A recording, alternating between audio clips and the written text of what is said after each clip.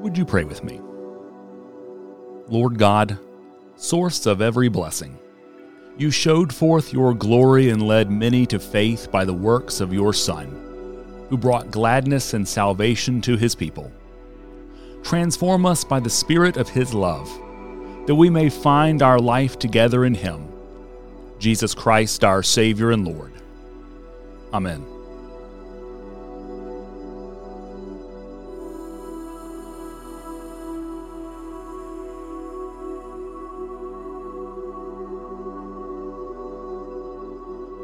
Reading from the Gospel of John, the 2nd chapter. On the third day there was a wedding in Cana of Galilee, and the mother of Jesus was there. Jesus and his disciples had also been invited to the wedding. When the wine gave out, the mother of Jesus said to him, "They have no wine." And Jesus said to her, "Woman, what concern is that to you and to me? My hour has not yet come." His mother said to the servants, "Do whatever he tells you." Now standing there were 6 stone water jars for the Jewish rites of purification, each holding 20 or 30 gallons.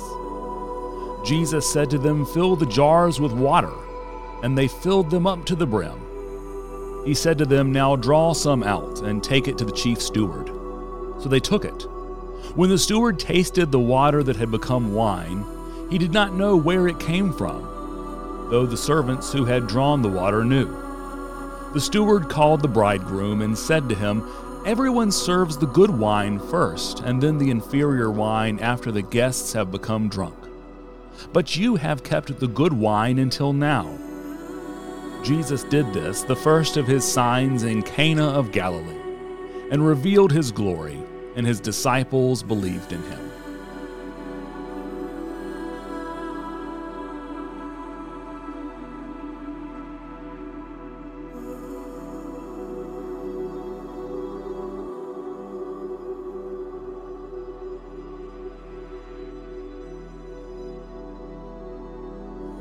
In John's Gospels, the miracles of Jesus are called signs, and this first miraculous sign of Jesus's is an interesting one. When we think about Jesus and the miraculous, we may often think of healing, feeding, or calming storms. All of those are clear, big deal things. Someone is in danger, death is a real possibility, or there's a need to be met that's essential to life. Considered alongside raising the dead, giving sight to the blind, and feeding thousands out in the wilderness, Jesus' turning water into wine at a wedding seems almost trivial. Though I suppose one could say that if the wine gives out, the party will die, so Jesus is still staving off death. All jokes aside, this one doesn't quite measure up to the rest.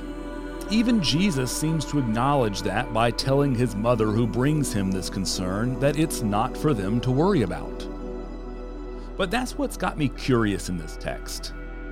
What is it that Mary is seeing here that we and even Jesus are missing?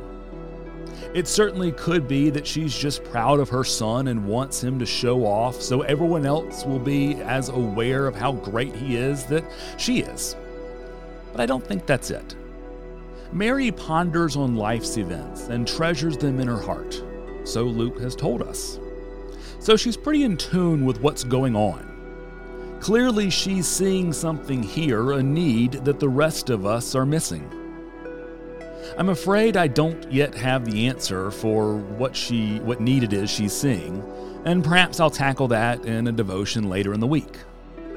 But for this moment, it is enough for us to consider Mary's example, to ponder on life's events, to treasure them in our hearts, to see the needs of others around us, to consider how we might be of service to someone else's need, no matter how trivial it might seem. Therein is something miraculous in our life, to look to the needs of others and to provide help, not judgment.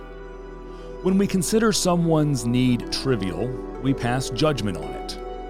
And that's not our role in life. The more we place ourselves on the judge's bench, the less likely we are to even see the need of our neighbor.